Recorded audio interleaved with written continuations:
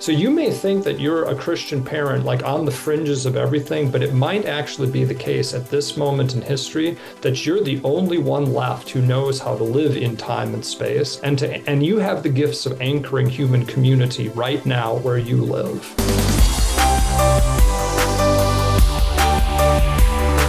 Welcome to the Stand Firm podcast. I'm Nick Lannon of Grace Anglican Church in Louisville, Kentucky, and I am here with Jady Koch of St. Luke's Anglican Church on Hilton Head Island, South Carolina. We are hoping to be joined soon by our other regular, Matt Kennedy of the Anglican Church of the Good Shepherd in Binghamton, New York. And we are excited today to welcome Dr. Jonathan Mumme to the pod. Dr. Mumme is Associate Professor of Theology at Hillsdale College, working in systematic theology and in the history of doctrines and ideas. His research focuses primarily on ecclesiology, Martin Luther and Reformation studies, and theology and society. Jonathan, great to have you on Stand Firm. Brothers, thank you so much for having me on the podcast. This coincides with a visit to Jady's church here in Hilton Head, and so this is just double joy today. Thanks for having me. Well, we thought that before we begin our conversation about Hillsdale, Christian higher education, and more with Jonathan, that we would take a moment at the top of the show today to acknowledge the horrific shootings at the Covenant Christian School in Nashville this week. Though it's already a huge and complicated news story, as we're recording this on Wednesday afternoon, there's sure to be more known by the time this episode actually comes out Friday. The shooter's manifesto, for instance, has not yet been released. But we do know that there are grieving families, a grieving church, and I think this feels especially close to home for us. It was people just like us who were targeted and children just like our own. We're so thankful that though we walk through this valley of the shadow of death, we have the comforts of Christ to accompany us. Guys, is there anything that you want to add about this story? I think as you said, Nick, watching it unfold, obviously, anytime that, there's loss of life intentionally at another human being's hands, that's, cause for consideration and concern. But, obviously, I'm a father. I work at an institution of Christian education. So I'm more than curious to see what comes out of this. And of course, it is time to think about and pray for the people who have been involved in this. But also maybe, to be thinking more broadly about, I'm thinking back to my talk today. What kind of sentiments live in the human heart that lead to, a taking of life in this fashion? Yeah, we are all fathers of young children and cannot help but really not know what to say other than to cast our cares upon Christ and ask him to redeem us and redeem this world in which we live. Well, would that be safe to say as a father that the death of a child is, like the worst thing you can imagine? So much so that I can't even imagine it. Yeah. I can't get in their shoes. Yeah. And particularly in that scenario, I think of sickness and accidental death and all these things, as terrible as they are, have a different level of magnitude. There's a reason why cold, premeditated murder is a capital offense in the Bible, down through Western civilization, history, as opposed to the sort of general lament of the brokenness of the world that comes through tragedy and sickness. It's painful. Don't get me wrong. I know I've walked through that loss with many people and experienced some of it myself, but nevertheless, it hits the human conscious differently, or it should. It has for millennia. And I think that the difficulty I had with it was the callousness with which people were immediately treating the event, immediately turning it into either a political statement or some sort of gun control or, something other than like you were actually, well, just so y'all know, Jonathan was talking about lament today. So we're going to be on that theme because it's all in our ears right now. But, the first response in whatever capacity you would think from a human perspective would just be, Lord, have mercy, or or just a sense of sadness and wailing for the entire community, whether you agreed with them or not. And yet it was disappointing and maybe not surprising, but still somewhat harrowing to see kind of the callous reactions almost instantaneously as we can get them now to this shooting, when you're talking about 9-year-old scared little 9-year-old kids, who were just, and it wasn't a random act of violence. They were targeted and killed, murdered. And it's just, yeah, it's almost, it's too much. It's quite a heavy thing to consider. And I've been praying for that pastor ever since. And the other people, as far as I know, that's the only name that's been released, or the names have been released, but he's been closely, obviously clearly linked.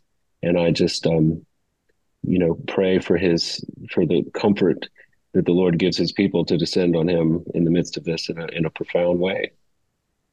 Yeah. Well, it's clear that we are at a loss for words here. And in the absence of a smooth transition, we'll just jump right into what we had thought about talking about today with Jonathan. Jonathan, why don't you tell us a little bit about yourself? Sounds like your research interests are right up our alley. How did you get interested in them, and how did you get to Hillsdale? Yeah, well, you can tell me how long you'd like that answer to be. That's right. It was a cold, windy day when I was born. Yes, right. On the plains of Midwestern Minnesota. stock. That's right. Yeah, so I'm new to Hillsdale. I got to say to my students the first day of class, who's a freshman here and who's in their first day of class at Hillsdale, and I got to raise my hand with them this time.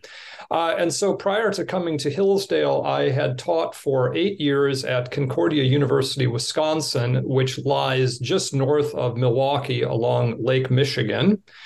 And prior to teaching at Concordia, I taught for 3 years at a small theological house of studies in Cambridge, England. And then I came to know the two of you prior to that through Jady, when he and I were both doing our doctoral studies in Germany.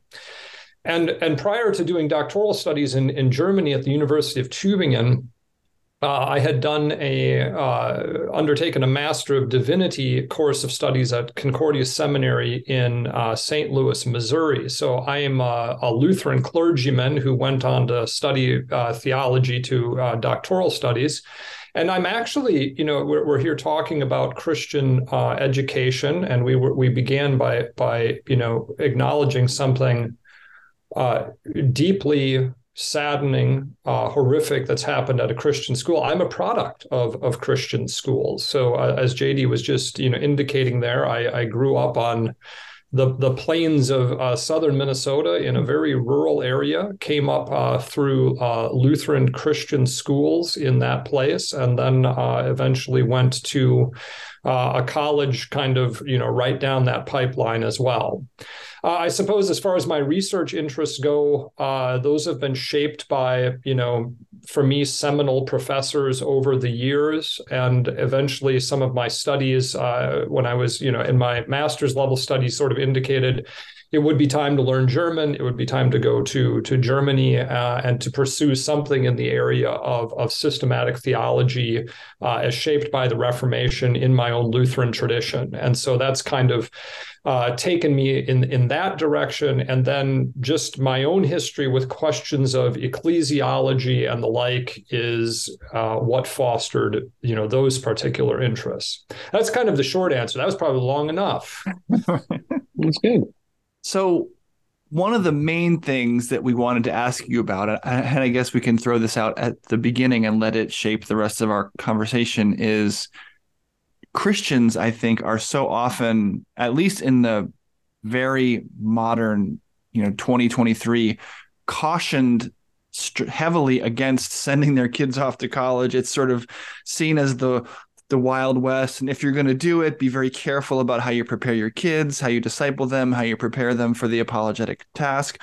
What is Hillsdale doing right? Because Hillsdale is often held up as one of the few places that a Christian parent can send their kid with a clear conscience. What is Hillsdale doing right? Okay, thanks, Nick. That's a great question.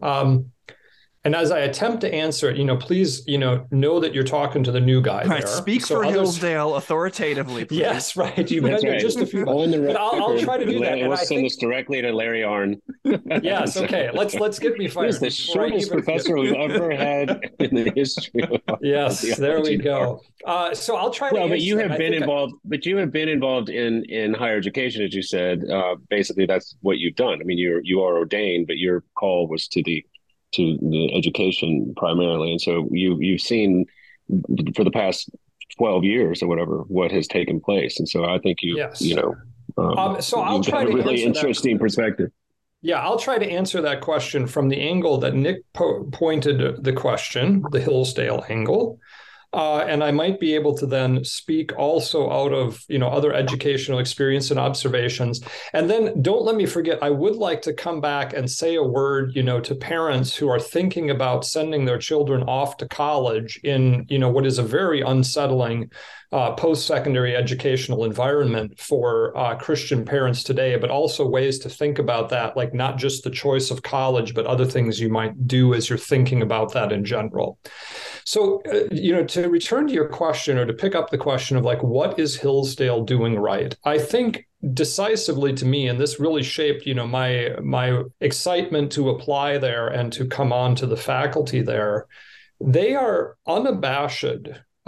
We are unabashed about our Christian identity and our Christian ethos, right into, our mission and our reason for existence as a college. That college was founded in 1844 by abolitionist Baptists, and they were founding that college, as they say, out of gratitude to God for the liberties afforded to them through civil and religious liberty. And so the founding purpose of the college is an act of gratitude, because they believe through educating in a certain way, they could pass on to future generations gifts that had come to be theirs.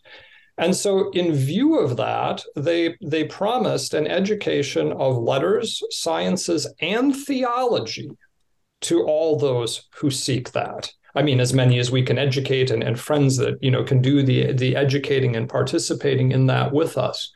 But that has never left. And I think that is absolutely essential, that theology is part of the overarching educational task, the educational ethos, the operation of education, period. So it's not just like you have a college that's going to do its educating, or a university that has some sort of, what could you say, values or identity structure on the side that's Christian, but that built in part and parcel to that which they are trying to explore and give to students as a gift is theology itself. So we look at ourselves as heirs to and trustees of the Western philosophical and theological tradition, and that shapes how we go about the task of education. You don't have a compartmentalized theological, philosophical task, often some corner with some electives in some department that might still get to do something here. This is shot through everything that we're attempting to do as we seek to open the true, the good, and the beautiful. I mean, the good is God. The true is God. The ultimate beautiful is God. Of course, we experience that and can see that in all kinds of other places, in an ordered world that he has created, in human history that has, sought out those mysteries imperfectly.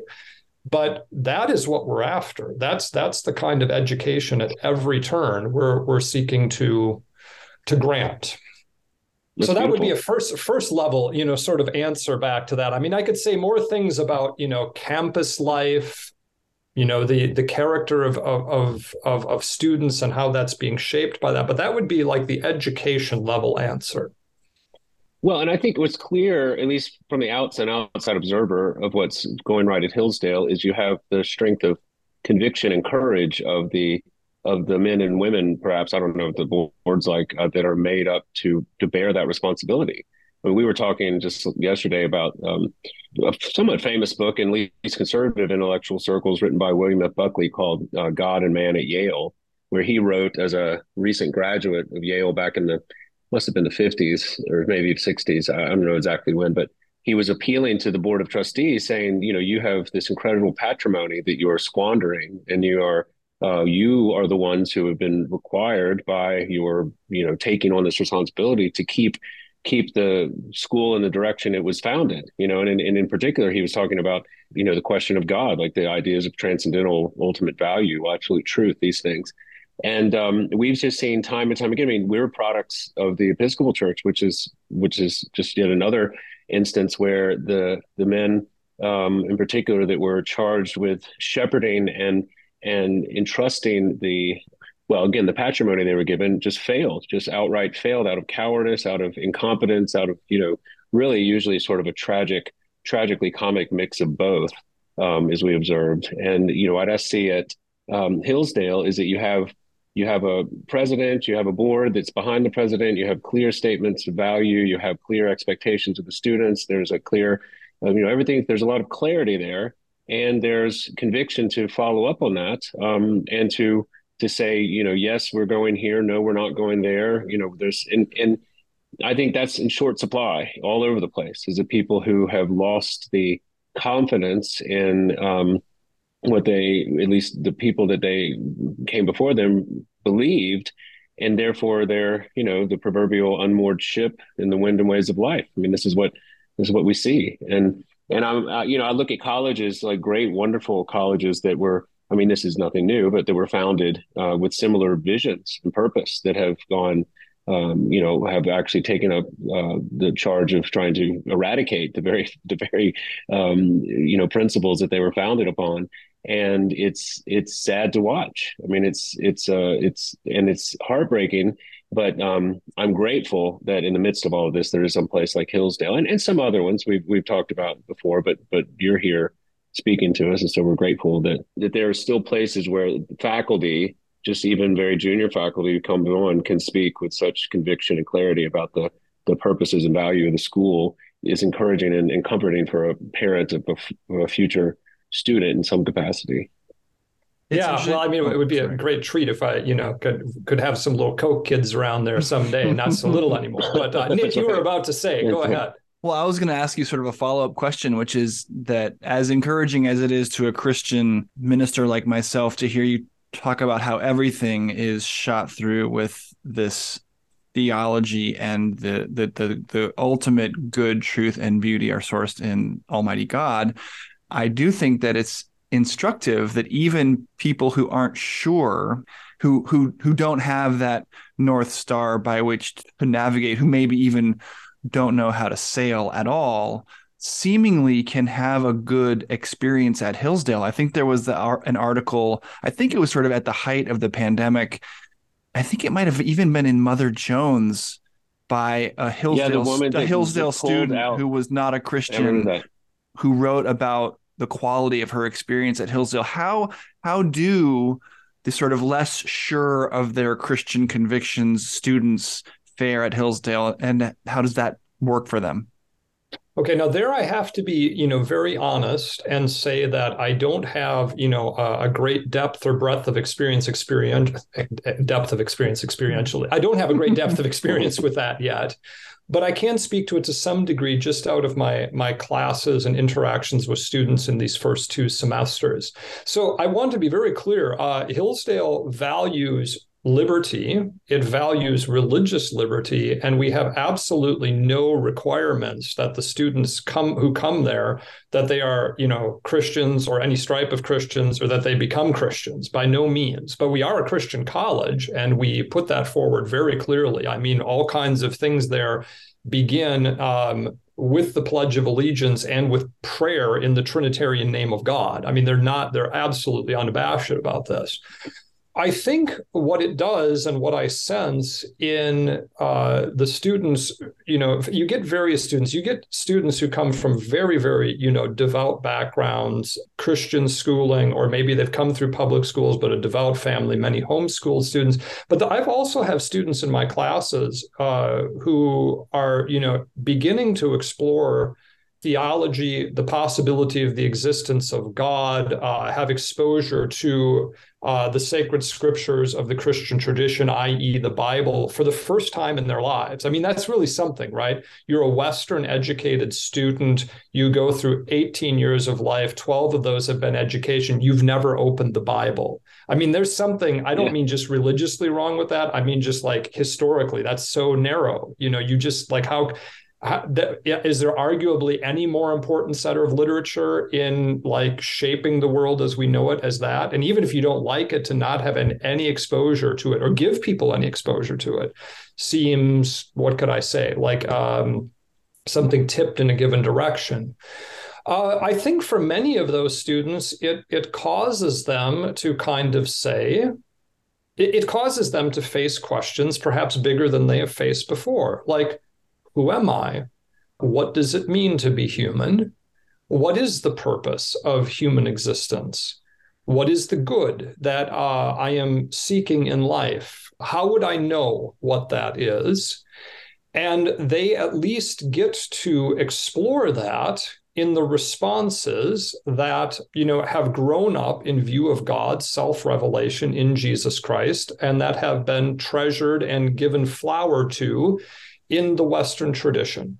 And so for some of these students, I mean, I attend a Christian church near Hillsdale, a Lutheran church. I'm a Lutheran minister. A young man was baptized there. He came from sort of a, somewhat secular background with a little bit of religious association to it, but like nothing, really. But in that, and oftentimes more in just the association with other students. I mean, professors aren't proselytizing people there. But in their association with other students, I mean, if you wake up in a dorm and 50, 60, 70, 80%, maybe it's more than that, is going to church on Sunday morning, people are inviting you along, you're going to go probably, or at least just to see it. And then for some students, it's new because you got all these other students around you. And maybe you've had some kind of a background, but now you got people with other backgrounds. And now you get to kind of think about things based on new experiences. So even for students who come from a Christian background, it's going to be a moment where their, what could you say, particular stripe of Christianity gets tested a bit because they've got really bright people around them who have a little bit different stripe. And I think all of that is just, quite healthy. I love the fact that you have professors that will actually answer the questions, what are the meaning of life? Why am I here? Have considered this, have brought some convictions to bear, and it's not cynical, postmodern, sidestep and say, well, I don't know, life is what you make of it. You're here to create and find yourself or some nonsense like that.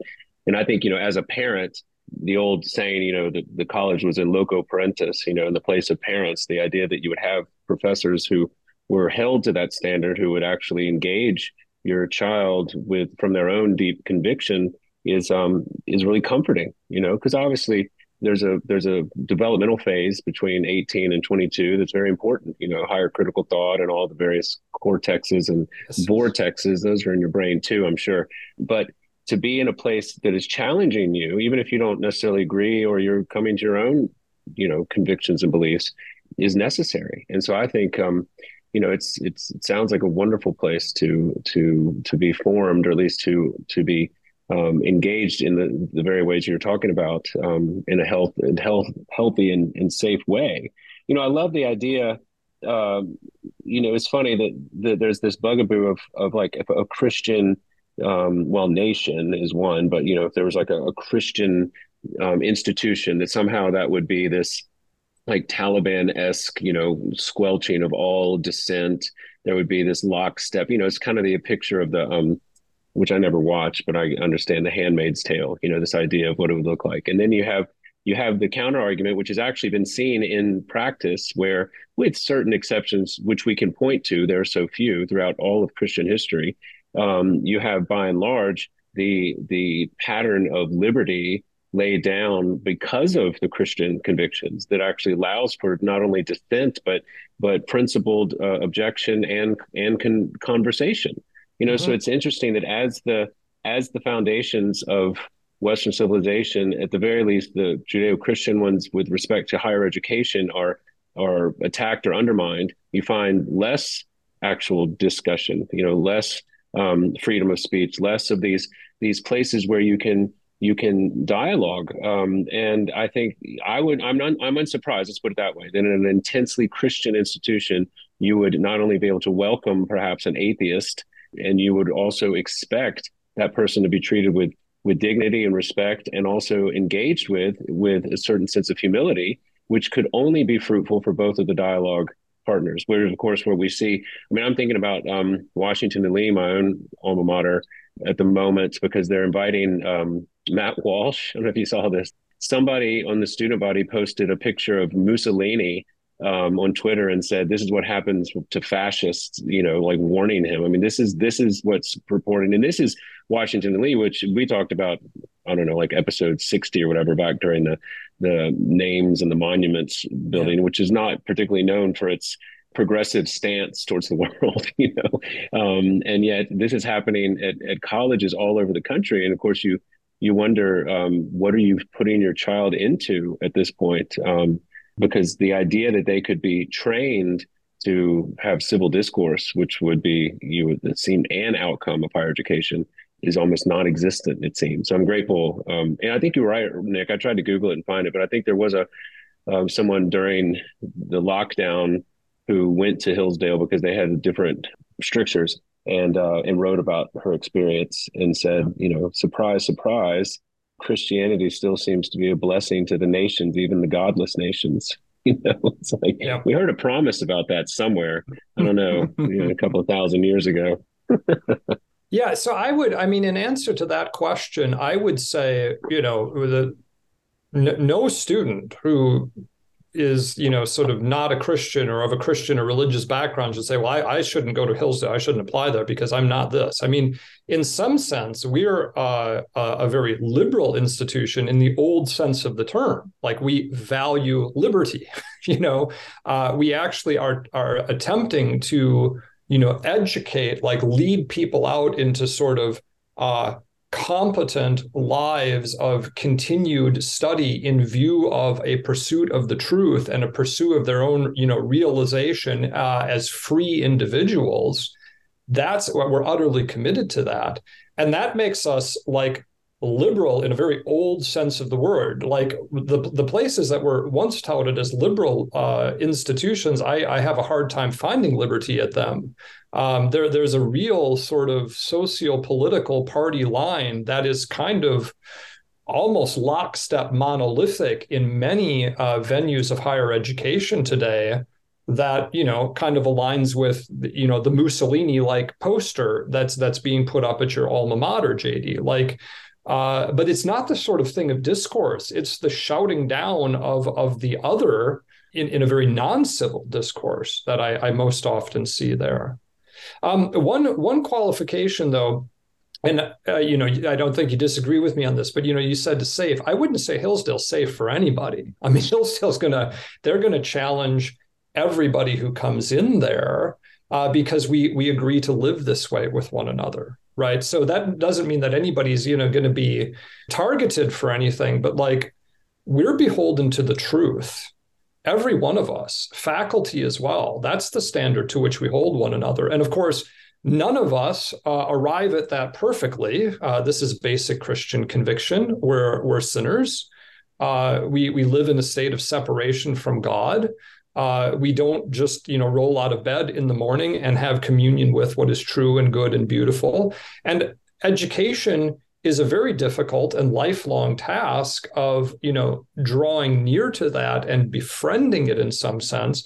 And we actually believe that we need one another. That's something I so treasure about my colleagues there, is that we're jointly, sort of rowing together, college as joint effort, education as like drawing a student out, drawing a person out into this kind of shared friendship and shared pursuit of the truth.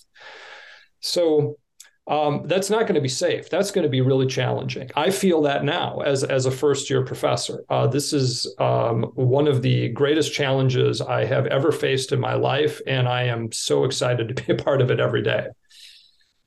Well, Matt Kennedy has entered the chat. Hey, Matt, how are you? I'm The good. little lights aren't blinking, Clark. Well, and Matt actually has, Well, unlike any of us, this actually is what has I was his going to own say. children under the age. Matt because has he's at least much older than all of us. at least one kid in college and several approaching that time. And this is actually a perfect introduction with his introduction to the podcast of the next thing I wanted to ask you about, Jonathan, which is, and I was trying to think of a non-combative way to ask this question, but I've decided that the combative way is the most fun. So when traditional liberal arts education at colleges in the US seemed like it was falling off a cliff, my first reaction was, well, gosh, I'm going to encourage my kids to become electricians and plumbers and carpenters because those things are in need anyway. And so I wanted to ask you, sell me on higher education. Why shouldn't we just have all of our kids learning a trade? Okay, I mean that's an excellent question. I appreciate the combativeness of it because it will force me to wrestle through it in my own mind. And by the way, I have two young boys, 6 and 4, who, if they want to go into the trades, I will completely support them. But I also hope that those boys, at some point in their lives, do things like read Plato and Aristotle and the New Testament and Augustine.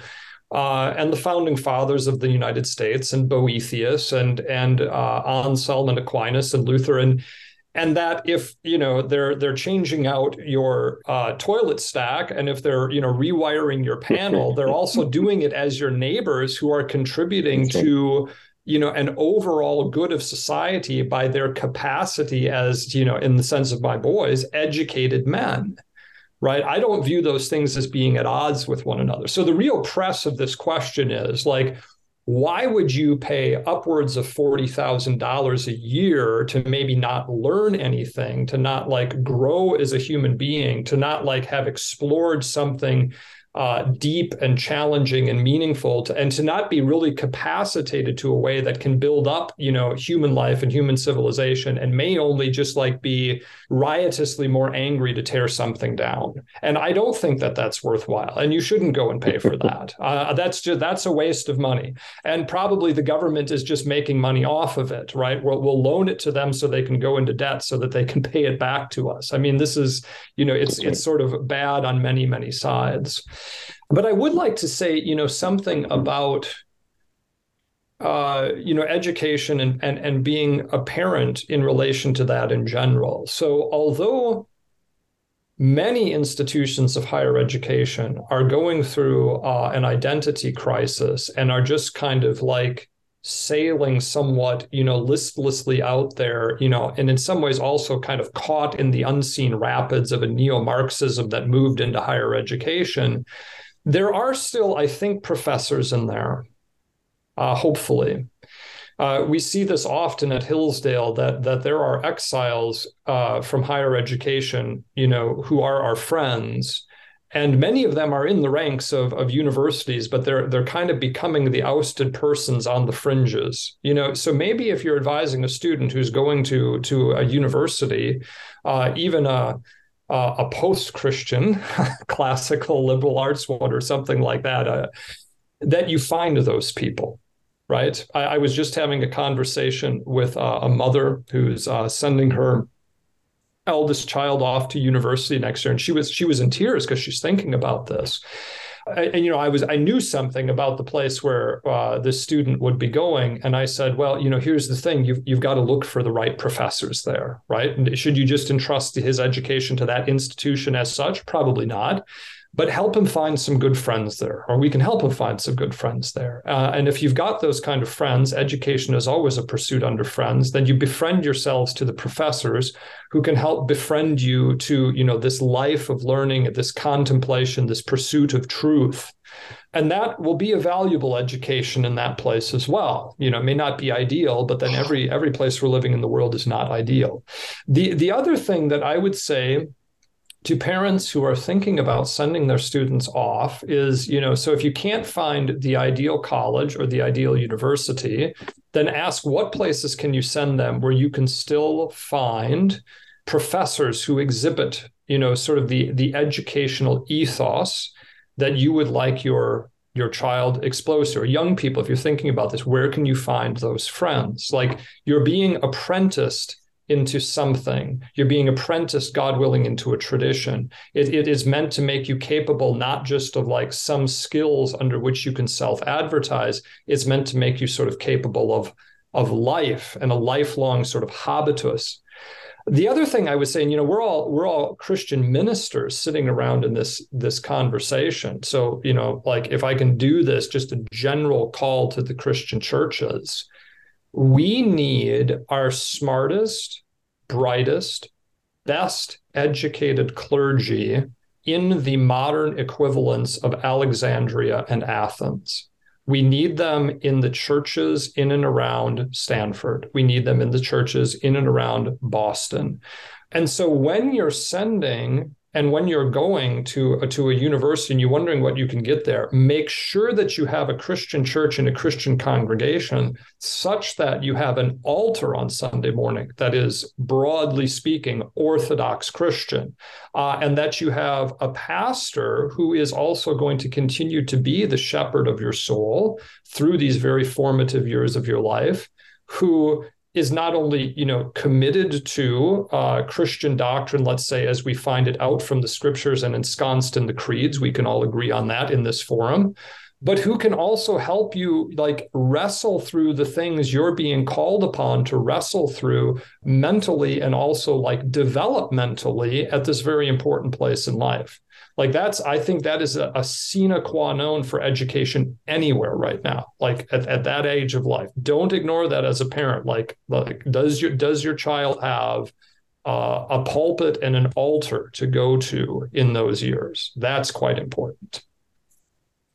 Which then begs, then exposes the weakness of many local churches that have failed to adequately, disciple the parents, who then fail to adequately disciple their children. And so they get to a place where they have a general Christianity at 18 and then are unleashed into the wild with no appreciation for what local church membership looks like, what a comforting and encouraging congregation would feel like, and they're eaten up. And they're just, not ultimately, we pray, but there's so many unnecessary wounds that we watch, and I see these kids come back from first, second, third semester in college, just limping in ways and scarred in ways already that, and not just in sort of the normal sex, drugs, rock and roll ways, like intellectually, like no one ever told me how to think through evolutionary theory. No one ever taught me how to defend the authority of scripture in the face of actual attacks. Like no one ever told me these things,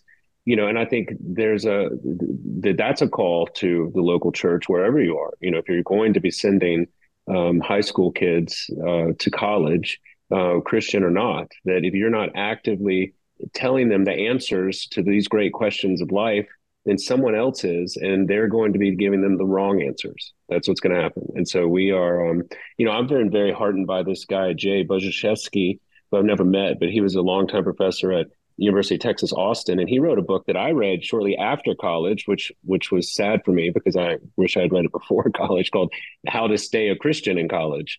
And he goes through all of the, it's still in print. He goes through all of the various disciplines and says, here's what you need to look out for. Here's how you engage. Here's some of the assumptions. Here's some of the Christian. And he's subsequently come out with 2 different volumes called Ask Me Anything. I think it's from Professor Theophilus is his pseudonym. But, he goes, after watching and working with college kids for, 25, 30 years, he's seen it all, heard it all. And he's one of these safe professors who has thankfully shared some of his wisdom. And I think, we pray for that too. I'm grateful that you are there at Hillsdale, Jonathan, but I pray for more Christian professors who are given the temerity and the courage to stand up for what ostensibly was the freedom they were given within the academy to actually engage. And said, of course, what we see, which is heart-wrenching, is the exact opposite of that, as you mentioned. And so places like Hillsdale become necessary, as opposed to what you'd like to think was the the rule, they become the exception because these our cultural moment we're in now not seem very amenable to to dialogue, sort of actual disagreeable dialogue in any way. But there you have it. Yeah, I mean, I don't know. I have not been here for all the entire conversation, so please forgive me if I'm repeating anything that someone's already said. But we knew right off the bat that we were not in a position when Emma was born, as our first kid, to be able to send her off to an expensive college. We just wouldn't be able to do that. But we wanted them to be able to read good books and think in a Christian way. And so just for a relatively cheap amount of money, we were able to homeschool them in a pretty thoroughly good way. And then because we don't do math over eighth grade, because I'm that's beyond me, and Ann, we just don't do that. We came into contact with Memoria Press when they were just getting into junior high, which has a great online. I guess it's Memoria Academy now, but it's a great online academy that features a classical curriculum. So our kids have or the ones who graduated have graduated having already read Plato and Augustine and done some pretty thorough work in those and some of the classic stuff. So I'm not as afraid sending my daughter, for example, to Binghamton University, which is, I mean, there's a lot of wokeness there, but she's able to engage with that in a way. She has some resources, intellectually, spiritually, emotionally. She has some resources to fall back on. And she's still living with us, so that helps too. But there's a strategy going into thinking about higher education as a parent of a very small child right now. That's making right. decisions for what you're going to do when they reach school age. Are you just going to plop them into public school and hope all goes well? I mean, maybe in some public school settings that might be fine, but I think you've got to strategize when your kids are young. And maybe we will have the resources to send them to a great place like Hillsdale. I hope you do. But barring that, you can still give them the things that we've been talking about here, or at least you guys have been talking about here. I think you bring up such an important point, Matt, which is like, and I would completely underscore this as a professor at a college, education is parental responsibility. And quite honestly, that's one of the greatest privileges of my life right now. And I have brilliant students at Hillsdale. I mean, people way smarter than I was at their life, way better stage of life, way better educated. And I realize that I'm educating on the shoulders of other people. I'm like getting to participate in a broader parental activity. Twice a year, we have weekends there, parents' weekends. And parents come to town, over these weekends, and we do something out at our field house that's almost like speed dating with Hillsdale parents. Like you get this schedule, and like every 10 minutes, another set of parents comes and talks to you. And, a couple of things have struck me. One, very, very often, I'm talking to mom and dad. In fact, I can hardly think of examples where I haven't talked to mom and dad. What that says to me is that the students who are there, and it's not easy to get into Hillsdale College these days, are what could we say? The children very often of families who have been invested in their education and taken direct personal responsibility for it all the way through, which aligns with something that I heard in a podcast on the BBC like 10 years ago. I used to listen to this Thinking Aloud podcast. I think the host name was Laurie Taylor. I don't know if it's still going, but it was basically sociology. And he was interviewing a sociologist, a British sociologist who had done studies on American state universities, mainly in the Midwest. And her conclusions were basically, surprise, surprise, you can go to college for 4 years, at least at these, particular institutions I studied, and basically get no education at all. Like you're not any smarter, you're not any better educated. But what were the outliers? The children who still consulted with their parents all the way through university about their education. Like, what were they doing? What kind of classes were they going to be taking?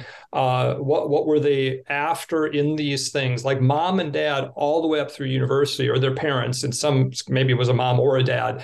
accompanied that education up through college. Those students, she concluded, were still managing to get some sort of an education. So please, like, just keep being mom and dad to your kids through age 22 and beyond. Like, they need you. And I think, those of us who are beyond that in years, deeply sense that even at this stage of our lives, like, how precious are those people to us who are still out in front of us on the road of life and still have some wisdom for us. My goodness, they're like gold by the time you're in your 40s, like that's treasure. So be that treasure to your children. Amen. We're also at kind of an inflection point in education right now. Like, Matt's talking about things that he's doing with his children, in terms of like educating up through, grammar school and high school. Kids are going off to college resourced as Christians, I think, in a way that they haven't intentionally been before. Like, we just kind of assumed we could send kids to this or that school and it's all going to be okay. Now, another generation on, we realize that that's not the case. So, maybe they're going into it in a way like they're resourced to this, even in a way that may be hostile to it. I mean, I can say that for me at age 18 or 19, thank God I was in a place that I was surrounded by, other Christians, Christian professors, and that like actively sought to nurture my faith. Because I could have certainly gone off, deep end of, who knows what was it in the 90s, sex, drugs, and rock and roll, right? If that had been the thing that had been served up to me. But, thankfully it was. I mean, it's not that there was an opportunity for that, but there were others who were, going to help shepherd and befriend me into something else. And, I hope that more universities and colleges can reclaim that. It was a gift that I was given at just the right time. Yeah, I, to my shame, didn't even consider, Laws and I were talking about this the other night, didn't even consider going to a Christian, like explicitly Christian college. And I think at the time it was because it was, in my mind, considered a second-rate intellectual enterprise. And I think that's not true. And that's to my, I mean, I'm glad I met Laza there, but we collectively have said that, it will be different for our children. At least the consideration and the preparation will be different, because I do think what you just said, this sort of, what could go wrong, just sending kids to the best possible school they could, best quote unquote possible school, I mean, quote unquote best possible school they could get into, was not the ideal. And I think, we've all had to reconsider that. And I think it's a mercy that we're having this collective Christian conversation, around the country, around the world, about the benefits and the drawbacks to higher education, and thankfully watching the problems that we have lived through be addressed, and people like you and Hillsdale and the various online training and all the tools, as you said, being brought to bear in a much more hopeful way than I think I was feeling maybe when Tucker was born first 8 years ago. I was like, well, we're just going to have to be, Rod Dreher's got it right. We're just going to move to the upper Midwest and sort of carve out a commune somewhere, because that's the only hope. So now we got a little bit more. So I'm grateful for that. Speaking of hope, Jonathan, it seems like not a day goes by where we're not reading in the news about some school board somewhere that voted to keep pornography in the library, or is hiding students who are requesting new pronouns, hiding that truth from their parents, and all the various things that are happening on college campuses everywhere. As we close, can you share a piece of preach the good news to parents who are raising their kids, schooling their kids, trying to send their kids off to school in this, as we've called it, post-Christian culture? Yeah, I mean, you can't, directly preach the good news out of the headlines sometimes. Sometimes the headlines are quite dark. And the things that you raised there, Nick, are happening all around us. So on the one hand, there's kind of a call to action there. That's not the good news yet. But one of the things I think I've realized over the last few years is that I can't take anything for granted anymore. So, I think we say this probably quite often in and around Hillsdale, but, you who are living locally in your places, like your school boards are completely important. And it's going to be a really difficult thing for you as a mom or dad to think about running for a school board position, being on it, because if you're doing your job as a parent, you don't have a heck of a lot of time. Who's got time to be politically active? Most oftentimes people who don't have children and have the luxury of all kinds of free time to be political activists, right? But you can do it. You can take on that kind of responsibility. You've been entrusted with much. And you will be supported in that by a Lord, right? Who actually bore the burden of history. So here's the good news, and I think this aligns with the introduction that you gave, and you said I'm interested in ecclesiology. I think that Christians right now, this became even clearer to me through the so-called pandemic, have a wonderful thing that we know and that we can be. We recognize that human community and human existence is inherently embodied and inherently local. There's all kinds of things afoot right now that would seek to, leave our bodies maybe behind. You think about the transhumanist movement. I have a colleague who's about to teach on that at Hillsdale. Or even the way that it was more than tacitly suggested to us that we could just move our entire lives onto Zoom and into video calls, and it would be pretty much the same thing. I mean, I think everybody after that experience knows that that's malarkey. So Christians recognize that locality and place and an embodied physical existence with something attached to it like a zip code is actually just the way human life is, and it's a gift from God. And those of us who, gather in front of pulpits and at altars recognize that a localized form of human community is actually absolutely irreducible. We eat together every week. It's at our Lord's table, a Lord who, walked around in human flesh and bones at a time and place in human history. And we believe that he's still among us with that. Like he's still speaking like words that shake human eardrums in time and space. And he's actually feeding us with himself in time and space. And that actually vivifies human community in those places. So you may think that you're a Christian parent, like on the fringes of everything, but it might actually be the case at this moment in history that you're the only one left who knows how to live in time and space, and you have the gifts of anchoring human community right now where you live. Run with that sort of a confidence and see what happens. And I think that you're going to end up being a blessing not only to your kids, but like even to the secularized community around you, although there's going to be some headwinds as you bless them. But it's there. Amen. Yeah. Thank you, Jonathan, for that good word. And thank you to our listener for listening to Stand Firm this week. That's going to be all the time we have. If you want to keep the conversation going with us, you can be in touch, rate and review the podcast on iTunes, send us an email at mailbag@standfirminfaith.com, or join the Anglicans for the Gospel Facebook group. Thank you to Jady Koch and Matt Kennedy, and a special thank you to Jonathan Mumme. I'm Nick Lannon, and Lord willing, we'll be back next week. Until then, by the grace of God and Jesus Christ, we'll be standing firm.